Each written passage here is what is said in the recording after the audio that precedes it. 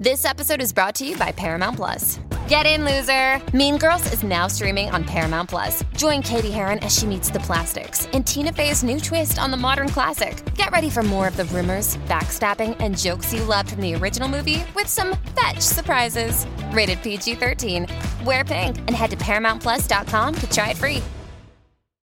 Yesterday's Concert is a proud member of the Pantheon Podcast Network. Blues, for me, it's not, you're not reinventing the wheel when you're playing blues music here. I mean, there's a language and a vocabulary in my mind when you're playing blues, and bringing it forward, I think, is important. People always bring that up, and I've heard a lot of modern blues rock people, and they're like, well, I'm just doing my own thing and bringing it forward, and which I think is great if that's what they're doing. But I also think there is a language and a vocabulary, and if you skip over a lot of that and you just say, I'm doing my own thing, and you don't really have a reference of historically the music, where it came from, or they learned from listening to Buddy Guy or Muddy Waters, and then they made a record in the 60s, and then someone listened to that record, and it starts getting a little bit watered down if you don't listen to their originators, basically is what I'm getting. I think it's important to do that at some point. If you're going to call it blues, you should at least have somewhat of a vocabulary to where it came from.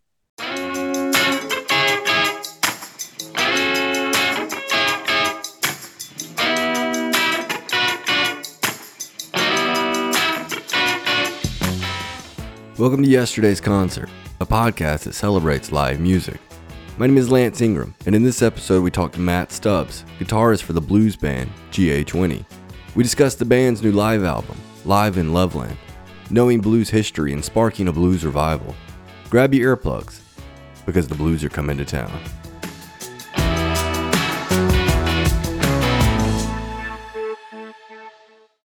So I'm here with Matt Stubbs, one of the guitarists in GA-20, an incredible blues band. So Matt, how are you today? I'm good. Thanks for having me. So to get started, let's just do a couple of icebreakers, get to know each other, have a little fun. So first question, you get to have a guitar lesson by B.B. King, Freddie King, or Muddy Waters. Who are you picking? I would probably pick Freddie King. What's it about Freddie that you want to learn from him? Well, I love all three of those guitars. I grew up listening to all three an awful lot. That's a really hard question. But Freddie, I've gravitated towards Freddie my whole life just because he did a lot of instrumental music. And before GA-20, even during now, but I've always been a huge fan of guitar instrumental music. I put out 3 or 4 records of all original guitar music way before GA-20 ever started. So I probably spent more time with Freddie King's music than the other two. I've spent a lot of time with B.B. King, but in a different way. Next question is, there's tons of them, and since we'll be talking about this great live album that you guys are putting out, what's your favorite live album? Do you have one that you always go to? Live at the Regal, B.B. King, just because that was one of the first blues records my father gave me, and I'll probably listen to that record more than any other blues record, just because when I was a kid, I listened to it every day. Yeah, so there's a lot of nostalgia wrapped up in that one. Yeah. I was listening to that one this morning. It's a great live album. You've got one tribute album out. What's another artist that you would love to do a tribute album to? Man, I don't know. Maybe none. There's so many artists I like, but that record happened by chance and opportunity, and it was great, and I'm glad we did it, and people really seem to connect with it. But it was not something I ever thought I would do. I'm not a huge tribute band type guy. The story behind that was we were supposed to put out our record Crackdown. It was all done, ready to go, and then we know what happened in 2020, so that year, we decided to shelf it, hold off until we knew we could be touring again and doing proper PR and all that stuff. And in July 2020, Bruce, the president, owner of Alligator Records, who I've known for a long time, had saw the band come through before everything shut down and reached out to us to record for Alligator. But we were already signed up to a multi-record deal with Coal Mine Records. But I saw an opportunity because Alligator's a very legendary blues label, pretty much the last one standing. And so I wanted to figure out a way to work with them, at least even for just one record. So I proposed the idea that Coal Mine and Alligator both put a record out by us. And 2021 was going to be the 50th anniversary of Alligator Records, and they started that label to put out Hound Dog Taylor's first full-length record, because nobody else would sign Hound Dog. So Bruce started the label. So that was my idea. I was like, we're just sitting at home. We love Hound Dog. There's a lot of similarities to that band. 2 guitars, drums, no bass. It's really raw blues. And we've been compared to him in a lot of ways for our career. So it was just kind of a fun idea. We were home. It was something to concentrate on. I ended up building a recording studio at my house to record that record. And we had just finished an all-original album, Crackdown. So we were tapped out of original material at the moment. So that's how it happened. And it was really fun and everything lined up. Both labels were excited about it. It was a fun project and it was challenging in a lot of ways to like try to make a record that really could try to get the spirit of that music, but was still our own. Still make it sound like us, but capture at least some of the stuff that Hound Dog and the House Rockers did. I don't see us doing another full tribute record. I'm sure we'll cover songs, but I'm not saying never, but I don't think that's our goal as a band to be putting out a bunch of tribute records. I can appreciate that. That's really cool. And it's really cool that you got two record labels to work together. That seems like it's great. Yeah. Fairly uncommon occurrence. Coal Mine's done it in the past with their labels. That was the first time Alligator has ever done it. When I proposed the idea, it took a minute to explain and figure out how it would work for everybody so everybody would benefit. But I think it did. I think everybody was happy with the result. Have you thought about going into politics? Could you cross the aisle and solve world hunger and create world peace? Like blues guitar is enough for me. That's a tall order. Next question. I know you're a student of Hendrix. What's one of his songs that you just still have no idea how he does it and blows your mind every time? All of it. I don't know. I can't play like Hendrix at all. My favorite song by Hendrix is Red House, which is a straight ahead blues song. Everything he did was amazing. I don't listen to Hendrix that much anymore. Every time I hear it, it blows me away. But I spent a lot of time when I first started playing guitar, like most guitarists, being in awe and really loving it. But I found a different direction and went after a lot of the players I think that he listened to. Like I really love early Buddy Guy, Johnny Guitar Watson, and these other guys. So for some reason, very quickly, I gravitated to those guys, a generation before Hendrix. Very cool. Last one, and this may be a hard one. Tell me a misconception that you commonly see about the blues.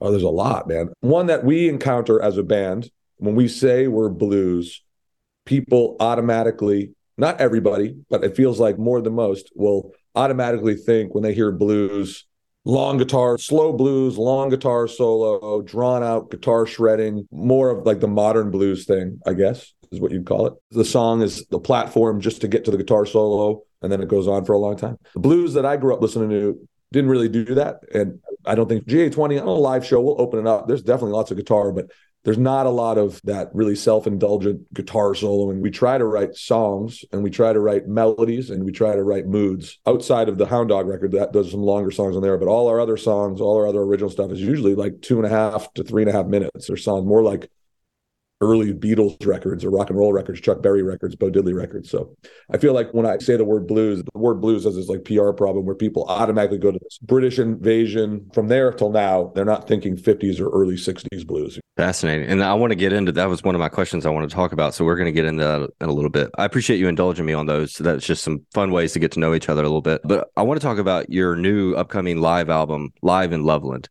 So the first thing I want to know is why'd you choose Plaid Room Records as the place to record that album at? Our record label, Coal Mine Records, that's their record store. So on the first floor, Loveland's in Ohio, right outside of Cincinnati. So they have this great record store that the two brothers own, Bob and Terry. They own the label and the store. So we were just starting a tour and we were routing through that area. We were going to crash with them for a night. And they often do, when the store closes, they'll put on little concerts at the store with their artists or sometimes other artists. So that was already arranged. And then I think it was like the week before, I just threw the idea out because he also engineers a lot of music. I just threw the idea out because the show was sold out. I said, what if we try recording and getting a live recording out of it? No stress. And he had an old Tascam tape machine. He rigged it up the night before. Like we rolled in. It was like a 13-hour drive to get there. I rolled in. It was like 9 p.m. And he was like, the shop was closed. So he was in there like working on the tape machine. And the next day we hooked it all up. And we weren't sure we were going to get anything. You never know. But it was good. Yeah, it came out good. So it was worth putting out. I love Plaid Room. I've never been there, but I've ordered multiple times from them. And I can attest they are a quality record store for anybody who is looking. I did want to talk about, you have a couple of live EPs out, correct? Mm-hmm. Mm-hmm. So what was the decision to do a full length live album? This live record that we're putting out now, actually, we did before those EPs. Every release schedules changed just because of all the COVID stuff. The two that you're talking about, one is called Live Volume 1. That was the EP. And that was actually live performances. They weren't necessarily, I got to think back. I think 2 of the songs were at a venue that we recorded live. And then the other 2 songs were performance videos that we made for whatever, social media or YouTube or whatever. But we did it live. Like we went and set up almost like a field recording. We just set up and we recorded. So that was something also we put out during COVID. Crackdown was shelved. And then before we came up with the Hound Dog idea, we had these 4 live tunes that were already done. And we decided just to put it out as a 7-inch, 2 songs aside, just to have some material continuing to come out. And they sounded good. I thought the songs sounded good. that was that one. And then the second EP you're talking about was after the Hound Dog Taylor record came out. Again, we were in Loveland hanging out, doing some promo stuff, and they have a recording studio there. So we just set up and did 4 or 5 songs. It was a video shoot, and it ended up being on this thing for Amazon called Coda. The Coda Collection is this TV station. If you have Amazon TV, they'll broadcast concerts. So we recorded it for that. It was a video. And then again, it came out pretty good. We did that direct to tape. So we decided to put that out. That's not on vinyl. That just came out on a CD and on streaming stuff. So when did y'all record the Loveland? This Live in Loveland was, I think it's January 9th, 2020. So right before. Wow. Yep. So you've been sitting on this for a while. Why the decision to release it now? I was sitting on it, and then during COVID, to be productive, I decided to mix it. So during that whole time, I had a lot of time off, and so my engineer and myself mixed it, and we weren't sure we were going to put it out. I think I started mixing this before the Hound Dog thing even happened. I can't remember, but yeah, we were just trying to capitalize on being home and being productive and stacking up catalog stuff. So when things did open up, we could just be on the road and not be too stressed about making another record. We have another whole record that's done that will become as an acoustic album that will be coming out next year. And now we're just starting an original electric record now. So trying to stay ahead of it. So why did you decide to choose this show? It seems like this was a bit of a truncated set for you guys versus some of your more lengthy shows. Why this show? We recorded the whole night. This record, those songs are just the ones that I thought came out the best. Gotcha. So we have like more songs, but we just didn't put them on the record. There was a lot of things, man. It was recorded at our label's hometown record store. A lot of those people there, we were a new band. In January 2020, the band had just started in 2018. Our first record had just come out. So we were still a new band going through there. And a lot of those people that came and saw us, it was their first time seeing us in Ohio. And since they've seen us, we just went through again. We went through Columbus and Cincinnati last week. And a lot of those people are really excited about the record. They were all there. We said that night, hey, we're recording. We're going to try to get a record out of it. But it's been a couple years, so I think people forgot about it. One thing I do want to talk about, you mentioned it earlier, is you have the short tracks. Most of your songs are in that 2 to 3.5 minute range. The longest track is around 4 minutes on this album. What is the reason for the shorter songs versus not going out on the jam any? In the course of a night, there are times where we open it up, especially this live record doesn't have any Hound Dog on it because it was recorded before we even made that Hound Dog record. Those songs tend to be a little bit longer just by, that's how Hound Dog wrote them and played on them. So we try to capture that. But our stuff, man, I don't know. Like I said, I don't write songs, and Pat doesn't write songs with the idea of it's about the guitar solo. It's the opposite. If the song needs a guitar solo, we put a guitar solo in it. And so it's about the song and the melody. And it's no different like old traditional country songs. There's not these like 18-minute ripping guitar solos in it. There's a nice little solo that complements the song. And same thing with a lot of that 50s and 60s blues. If I listen to a Slim Harpo record, there's not these crazy psychedelic jams. Now, don't get me wrong. I like psychedelic music. I love Electric Mud by Muddy Waters, even though he hated that record, where it's more psychedelic and it jams out more. But the songs that we've written, at least up to this point, for the most part, are shorter songs. And we released a single not too long ago, just on streaming, called ATL, which is more of that Electric Mud vibe, where it's an instrumental and it's loud and bombastic and stretching out. And so we're happy to do it when it's something that if it serves the song, we like it. But I mean, I'm a guitar player and I don't really want to listen to a 9-minute slow blues guitar solo by most guitarists. I don't care how good they are. Well, I mean, it seems to me like the vibe that I'm catching from you is that it just doesn't fit the outfit. For you guys, it doesn't fit GA-20 to do these long, lengthy solos. If we wrote a song that it made sense to have that in there, yeah. But like I said, I'm not writing songs. I never have. Even when all my instrumental records that are guitar instrumental records, I'm never writing a song and be like, oh, I want to just showcase a ripping guitar solo on this one. It's about, even those songs I wrote were all melodies and I'm trying to create a mood, or I really like production. So I produce all our records. To me, the melody and the song is cool. And then the next thing that's really important is the way it sounds, the way it comes across, jumps out of the speakers more than a crazy guitar solo. You can just go on TikTok or Instagram and find a million people sitting on a couch shredding really fast, or technically they're great, but I like albums and songs, you know? There's one song that's one of the originals that you have on there that I really enjoy is Dry Run. I think the thing that I enjoy most about it is it's a story that I can connect to. It's something that I feel like pretty much everybody's gone through at some point or another. Sure. So can you tell me a little bit about the story or the writing behind that one? Pat wrote those lyrics. I know just from him telling the audience and stuff, it was about, he was talking to some girl and he thought this girl was interested in him and they were gabbing. And then turns out later on, he figures out she was just practicing flirting or whatever for somebody else. So I think that's where the song started for him. One of the things that I've read about you guys as well is that you're a live band first. Is that a fairly accurate statement that I've read? Yes. Yep. Absolutely.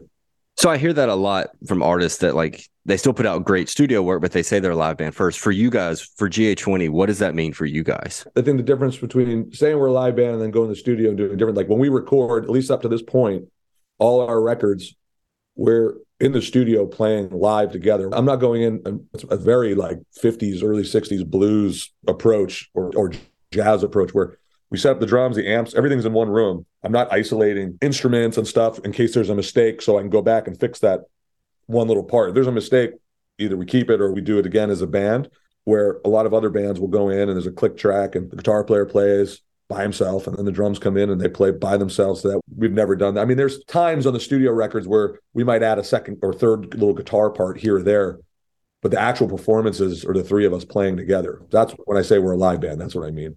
I'm fascinated about the power of a trio. It seems like there's such a magical thing to trios that gets lost. And I think especially one thing that I dislike about a lot of aging blues artists and things like that is the bands get bigger over time. You know, I saw Joe Walsh a couple years ago and he had 18 people backing him and it was terrible. The sound gets so sanitized. But for GA-20, I want to know why the decision to do a trio.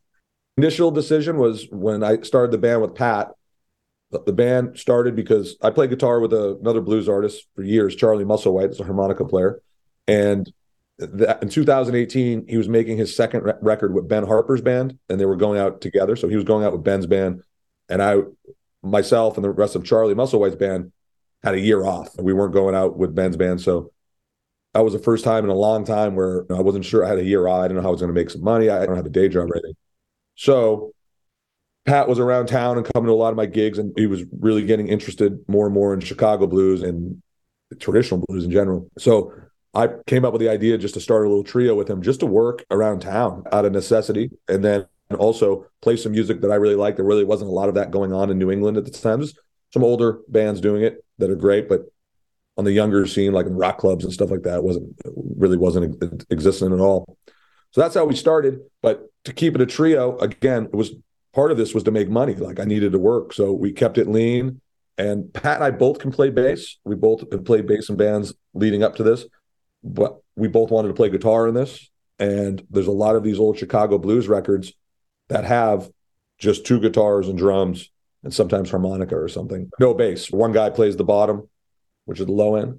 So we started that way and we just picked songs that either was that instrumentation, or we could adapt the songs into that and you wouldn't miss the bass really. From there, we made our first record and it's just become our sound. We've had many nights where we have friends or bass players that sit in for a few songs and you would think, or at least I would think, it's going to, all of a sudden they're going to get up and it's going to feel fuller and we're going to be like, oh, maybe we should get a bass player.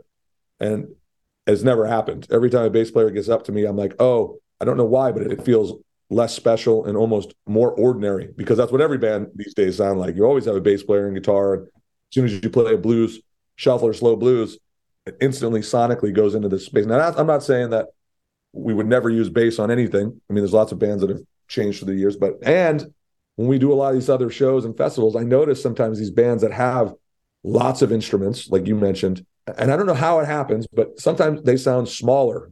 They don't sound as big or powerful sometimes as trios. If trios are arranged correctly and have space. Definitely what I was hitting at. Every trio I've seen, every good trio I've seen has been so much more energetic. You felt the music better. Right. That's one of the things that I come across with you guys. But so talking about no bass, do y'all record bass when you do an album? Nope. So how do you pick who does the low end and gets the... Conversation. It just depends. On the Hound Dog stuff, I'm not a very good slide player at all. I can barely play slide.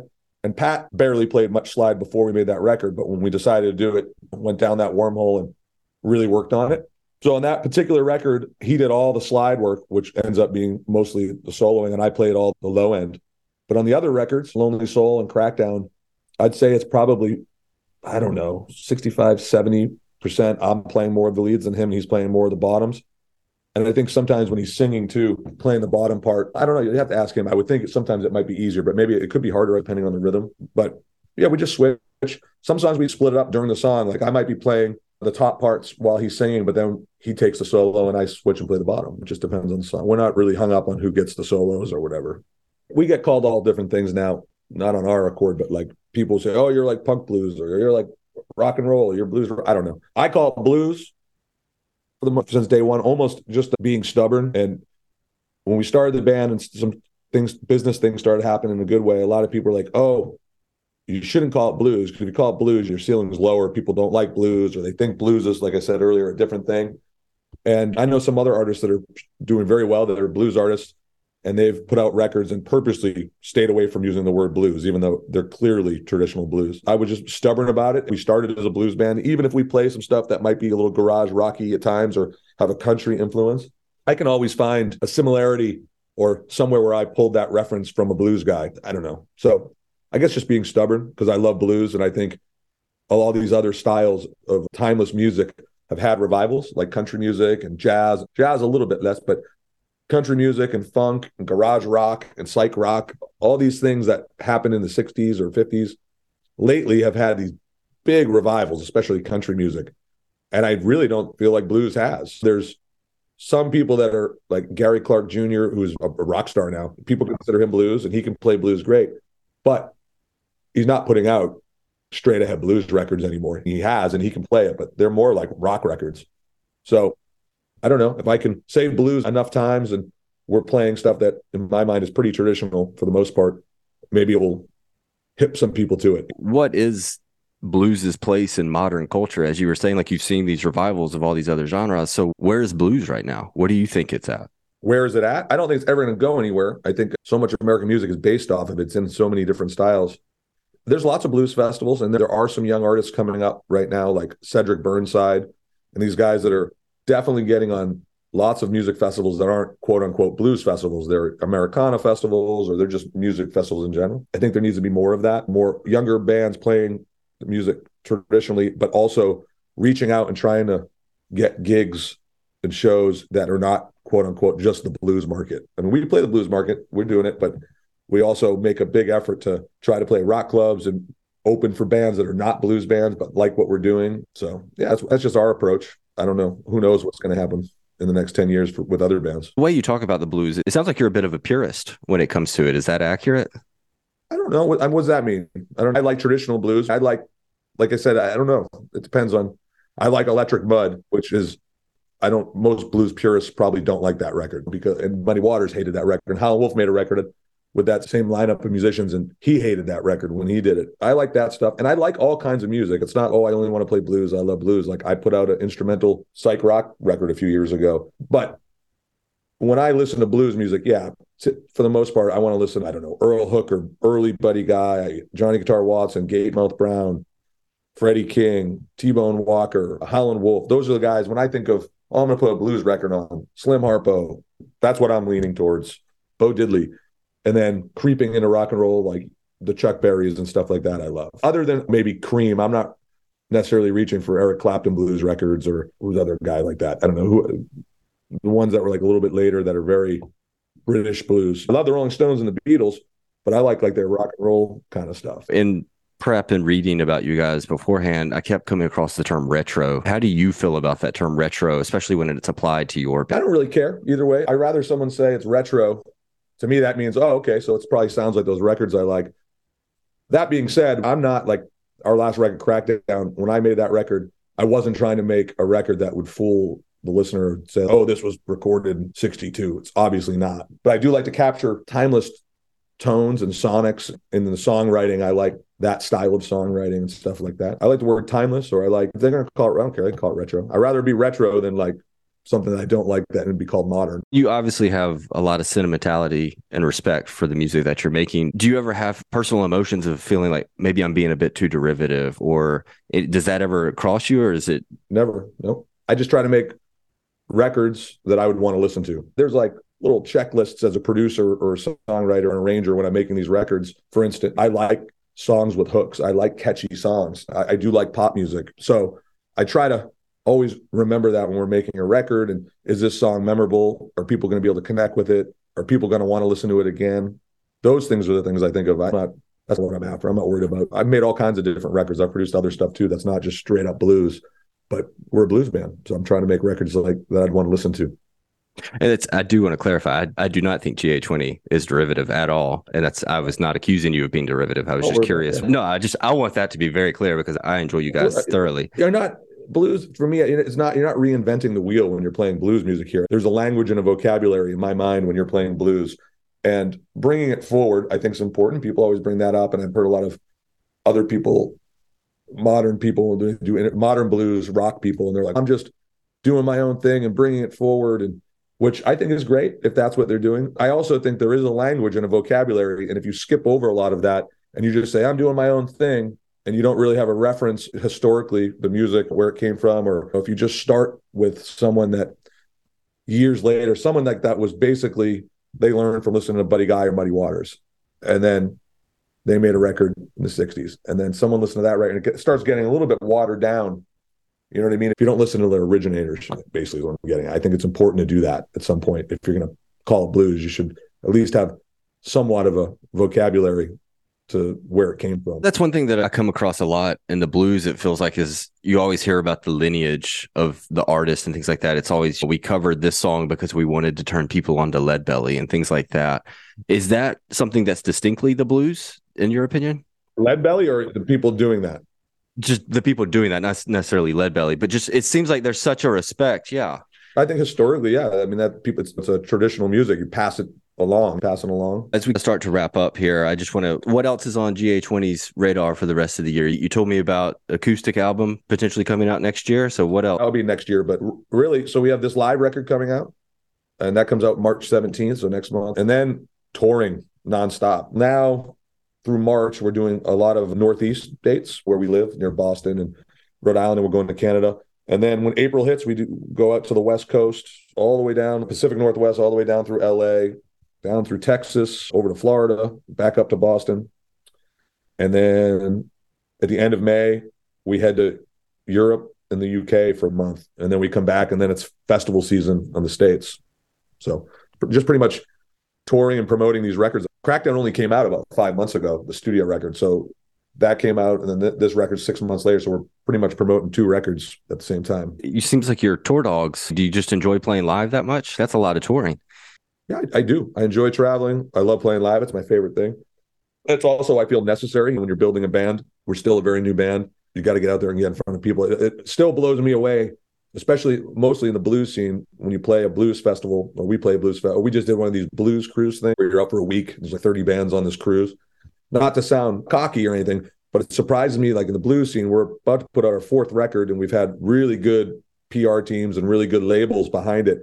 How many people came up and said, oh, I've never heard of you guys. And I'm like, really? You've never even heard the name yet? It's been like, we've been doing it for 5 years, and we've been putting out all these records. We've got all this PR. We're on all the radio stations, and it goes to show you, I think you got to get out there and boots on the ground and really put in the miles. So hopefully you get to meet these people. And I think we're a live band. I think I like our records. I like the way they sound, but I think we're, for the most part, always better live. What is defines success for you guys? Is it playing Madison Square Garden, or just getting to be a solid blues band that has a good touring following? I'd love to play Madison Square Garden. Yeah, I'd like to take the band as far as I can take it. As far as I want as many people to hear us and want to come to our shows and buy our records, and also bring awareness to at least the blues music I like, and I think the band likes. Let's end there. Let's end with you giving the people some homework. Give me a couple of artists that you think really deserve a shout out and they should go check out, get some lineage and respect going.